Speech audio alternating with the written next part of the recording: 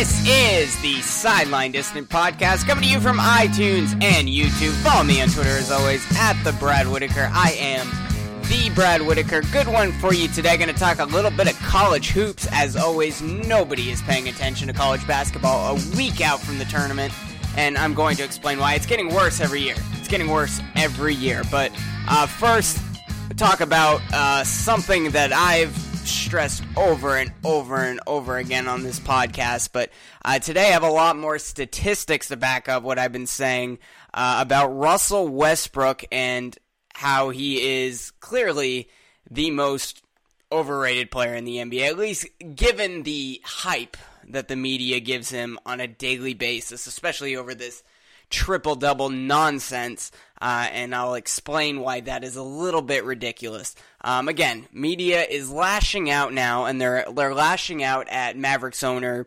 Mark Cuban because he refuses to fawn over Russell Westbrook. Now, of course, last night Westbrook was held to 29 points, 6 rebounds, and 5 assists in Oklahoma City's loss to a 15-point loss to Mark Cuban's team, the Dallas Mavericks, last night. In fact, Westbrook didn't even score in the second and fourth quarter.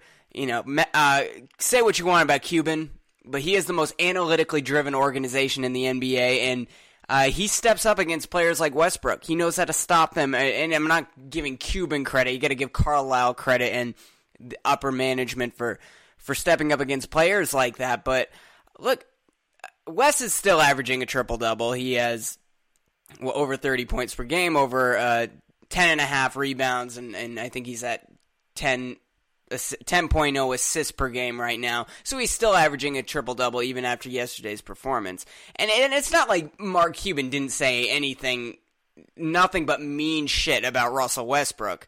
He said he's an amazing athlete, and he's even the most explosive player in the NBA, which I agree with.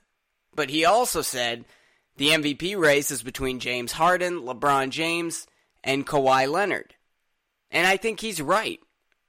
And look, Russell Westbrook is probably going to win the MVP this year, especially if he ends the season with a triple-double. But let me tell you why his triple-double numbers are not as significant as everyone in the media is making it out to be.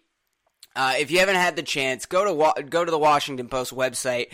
Neil Greenberg published a great article today that showed just how overrated Westbrook is, and it mentioned Dean Oliver, who's an analytics pioneer. I'm actually taking a class with Dean Oliver right now, and this is what Greenberg mentioned. All right, here's a statistic that will blow your mind. There is a stat that few people ever talk about, which they should, because when we talk about NBA superstars, we often don't take into account how often they hold on to the basketball, or how often they shoot or end up throwing the ball late in the passing the ball late in the shot clock. And there's this statistic called usage percentage. And basically, usage percentage calculates the number of possessions used up by one player. And Russell Westbrook in the NBA, he has the highest usage percentage, I can't talk, at 41.2%. That means 41.2% of the time, the Oklahoma City's possessions are used up by Russell Westbrook. That's 4 points higher than the second player on that list. Now, I know 4 points doesn't sound like a lot, 4 percentage points, but it is, especially in this statistic. And number 2 on that list, by the way, is DeMarcus Cousins, who isn't exactly a winner either.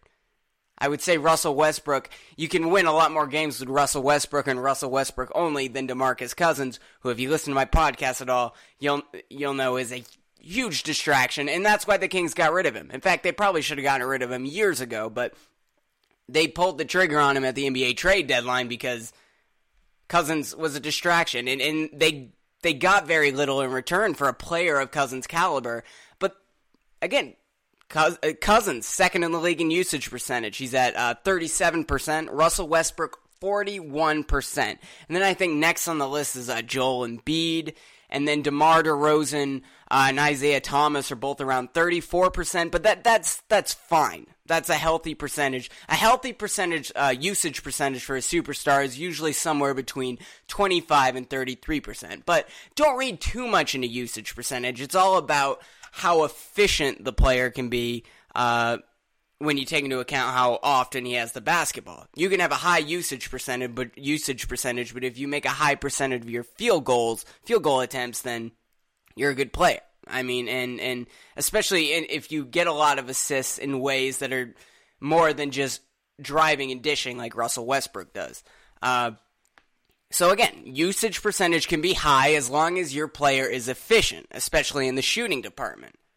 And listen to this. Russell Westbrook's true shooting percentage, which is a statistic that takes into account both 2-point and 3-point field goals and free throws. So all the shots you take, whether they're close to the basket or far away from the basket, and they're weighted at certain amounts depending on, a three-pointer. If you're shooting above 37%, that's a good 3-point percentage, and that's going to help your true shooting percentage. Westbrook's is just 54.6%. Now, I know that doesn't mean anything to you if you've never heard of the statistic true shooting percentage, but out of the 271 players in the league that qualify for the scoring title based on the number of shots they take, Russell Westbrook, in terms of true shooting percentage, is 142nd of those 271 players, right in the middle. All right, the last league MVP under 55% in true shooting percentage was Kevin Garnett in 2004. And Kevin Garnett's game goes far beyond shooting. We know that. He's one of the greatest defensive players of all time, and he's always consistently productive on offense, both ends. If you look at the analytics over the last 30 years, Kevin Garnett's the greatest player we've ever seen. Even the only player even close to that kind of consistent offense and defensive production is LeBron James. And even Kevin Garnett beats him by a significant margin. So he can get away with shooting under 55% in terms of true shooting percentage, basically based on what he does on defense and what he can provide on offense as well. In fact, Russell Westbrook's shoots low shooting percentages almost everywhere on the floor. Listen to these numbers. He shoots 57% below the basket. Those are easy layups. And sometimes they're contested, sometimes they're not. But that's 57%, not a great number. 37% from mid-range. 35% from the top of the key. And 33% from above the arc. And 17% from the right corner three. In fact, the only good spot Russell Westbrook actually shoots above average on the floor is the left corner three. And that's actually pretty good. He shoots 50% from there. That being said, he's only taken 24 shots from the left corner three all season. So that's the only spot on the floor that Russell Westbrook shoots above average, is the left corner three. Again, 57% below the basket, 37% in mid-range jumpers, 35% top of the key, 33% above the arc, and then 17% from the right corner. Only good spot is 50% from the left corner three. Now, what about rebounds, Brad? All right, well, here's a statistic that blows my mind about these triple-double numbers more than anything else, more than Russell Westbrook scoring. All right, he had, 4 games over 40 points? That's impressive, whoever you are, okay? And I'm saying Westbrook probably should be in the MVP consideration. I just wouldn't put him ahead of Leonard, LeBron, or James Harden, just as Mark Cuban said. But listen to this statistic on rebounding for Russell Westbrook. This will tell you everything about how ridiculous his triple number stats actually are. Westbrook leads the league in uncontested defensive rebounds at 7.8 per game. 7.8 uncontested rebounds per game. He's 78% of the way there to double digits on uncontested rebounds alone.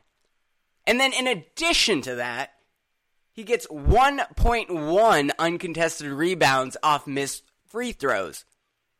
So he's 90% of the way there on uncontested rebounds from the free throw line and from defensive uncontested rebounds. So basically, the way Russell Westbrook grabs rebounds, he only has to fight for 1 rebound a game to get in double digits in the rebounding total. Think about that. He gets 7.8 uncontested defensive rebounds, nobody around him per game, and an additional 1.1 uncontested rebounds off missed free throws. And you know why that happens is because Oklahoma City Thunder are a transition team, so the defense likes to go back. They don't fight for it. So they just have Russell Westbrook go up and grab the rebound off of free throws so he can start the fast break. He's averaging 10.6 rebounds per game. And 9 of those rebounds come uncontested. So this rebounding stat from Russell Westbrook, oh, he's a point guard who can rebound the basketball. That's so valuable. No, it's not when there's nobody around you. Oklahoma City designs its offense so Russell Westbrook can get the rebound and start the fast break. And I'm not saying that's a terrible strategy. You know, you see the Wizards do it with John Wall, and it works pretty well. Both are great transition point guards. But let's not read too much into this rebounding statistic as if it's something meaningful. And then what about assists, Brad? Assists are a sign of a lack of selfishness, really. If you use up 41% of your team's possessions on yourself, then your assist total doesn't matter. And again, Russell Westbrook gets most of his assists because they run ISO plays at the top of the key to him, and he drives and kicks. He drives to the basket, penetrates, lets the defense collapse, and then he kicks it back out. That's all he does. He's not getting assists in the same way that Steve Nash did or Rajon Rondo.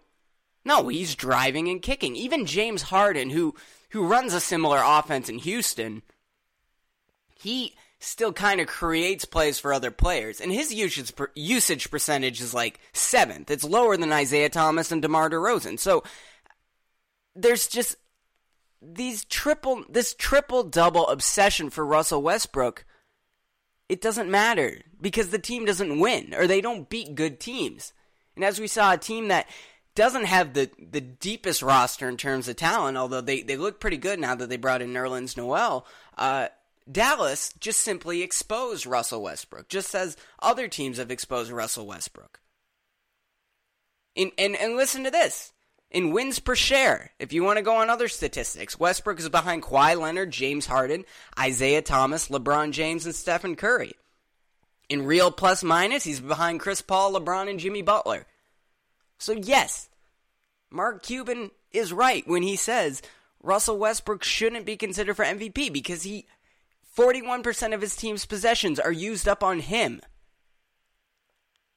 Almost 90% of his rebounds are uncontested, and all of his assists come from driving and kicking. All right? This isn't LeBron James. This isn't Kawhi Leonard, who also makes up for things on the defensive end. As I've said, LeBron James should have won MVP his second or third year in the league and won it every year since. And if there's anyone that could battle him for it, it's Kawhi Leonard because of what he does on the defensive end. Now, you could argue about James Harden, and he's become a significantly better passer this year. He definitely belongs in that conversation. But then I put Russell Westbrook below those guys, just as Mark Cuban did. And, you know, again, if almost 90% of your rebounds are uncontested, then that statistic doesn't matter. That's written into the offense. They're trying to create transition baskets by having Russell Westbrook rebound the ball. It's a meaningless statistic. Let's stop now obsessing over the triple-double.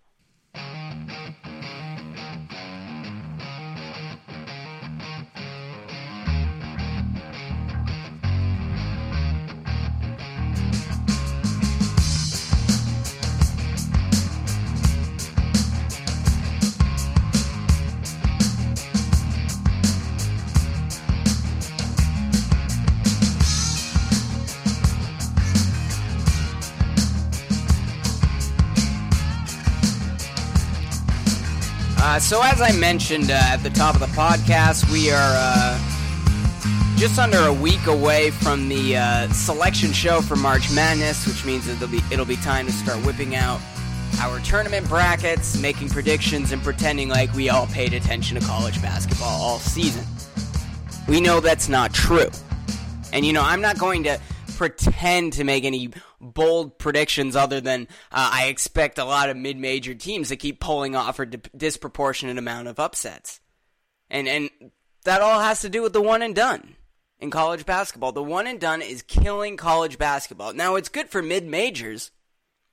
A lot of these lower-level D1 schools, they have lots of juniors and seniors that have developed chemistry together over multiple years. And you just don't have that at powerhouse schools that have 1 or 2 starters that want to go to the NBA, or 5 or 6 in Kentucky's case. And because of the one and done, it's completely destroyed the hype for the tournament, and nobody's paid attention to college basketball all season. You know, college basketball just spends the whole year, you know, on ESPN. I believe that's where they get most of their coverage, and occasionally on CBS, and then they go to Turner in the tournament. But college basketball has to spend their entire season developing love for these stars that are just going to go to the NBA. You know, and your average basketball fan cannot name 5 college players right now. Maybe they will be able to at the end of the tournament, but everyone knows who Lonzo Ball is. They know who that Fultz kid is from Washington, and everyone knows who Grayson Allen is because he kicks players in the nuts. But that's it. Nobody can name any other players. It's very difficult. You know, and there are ways to fix this. Imagine if star players spent 3 to 4 years in school instead of just 1. We could have seen Derrick Rose play against Blake Griffin and John Wall. Kyrie Irving could have had a chance to play against Anthony Davis multiple times. Andrew Wiggins and Karl Anthony Towns could have played against each other. Think about this. LeBron James, Carmelo Anthony, and Dwight Howard. They could have built hype for many seasons. And then we would actually be looking forward to the start of college basketball instead of being like, oh, the Maui Invitational's on. Well, I guess I'll have to wait 2.5 months to watch a college game. And it's not like this whole one and done thing has been beneficial for the NBA. It's hurt the NBA, especially scouting. You know, the numbers show the earlier you draft a player, if you're drafting a freshman, a sophomore, or they used to draft players out of high school. LeBron was the last year that happened. Or I think Dwight Howard was the last season that happened.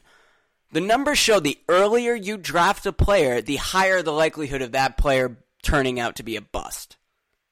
You know, and it's funny, for some reason we hear NBA scouts are like, oh, well, we have a concern because this guy's a junior and he's 21 years old. That's just too old. He's going to hit his ceiling. Like, and that scout's probably going to lose their job in a couple of years. Okay? You need, so much of scouting is about measuring consistency. Any talented player can have one great season. Imagine if we had multiple years to look at Greg Oden at Ohio State. I think it would have become obvious very quickly that he can't stay healthy. But because he had one dominant, somewhat healthy season at Ohio State, he went number 1 overall. And the Portland Trail Blazers passed up on Kevin Durant because of it. Had they seen Durant and Oden play for 2 or 3 seasons in college, it would have been obvious. You pick Kevin Durant. That's who you want. And every successful professional sport is driven by stars. You can't have all the potential big names turn over to the NBA every year like in college basketball. And one season isn't even enough time to create stars. Yes, we're hyping up Lonzo Ball. We're hyping up Markelle Fultz. And we've hyped up Grayson Allen because, again, he loves kicking players in the nuts. But if we had a longer time to look at these guys, we would fall in love a lot quicker. Ben Simmons. Imagine if Ben Simmons were still out there, assuming he didn't get hurt. And I think it's a simple fix. You just require players to be 21 years old at the start of their rookie season. You know, one, that way they can drink if they win anything. And, you know, the NFL is a similar rule, and because of it, scouting is way less hit or miss in the NFL than in the NBA. And it's still hit or miss, don't get me wrong. Even someone like Bill Belichick strikes out on like 50% of the players he drafts. It's very high hit or miss in the NFL, but it's significantly worse in the NBA. If you don't have a top 5 pick in the NBA draft, it's probably a wash, or you're going to have a role player at best. And that's a problem. We need time to develop these stars. Again, imagine if you could have seen Derrick Rose play against John Wall. That would have been huge. Kyrie Irving going up against those kind of players. LeBron James and Carmelo Anthony playing against each other in the tournament. Syracuse and Ohio State, assuming LeBron went to Ohio State. All right? And it's not helping the NBA in any way. The earlier you draft players, statistically, the higher the likelihood of that player turning out to be a bust. That's just the way it works. Okay, so that's it for today's podcast. I'll be back tomorrow. Hopefully talk a little bit of football very soon, and I'll talk a little more about Jimmy Garoppolo at some point. I think the Patriots should trade him, but teams don't seem to value him as high as they probably should. And the NFL learned a hard lesson last year when the Rams and the Eagles traded like their entire future away for Carson Wentz and Jared Goff. So I'll probably get to that either tomorrow or at some point later this week. Until then, I bid you adieu.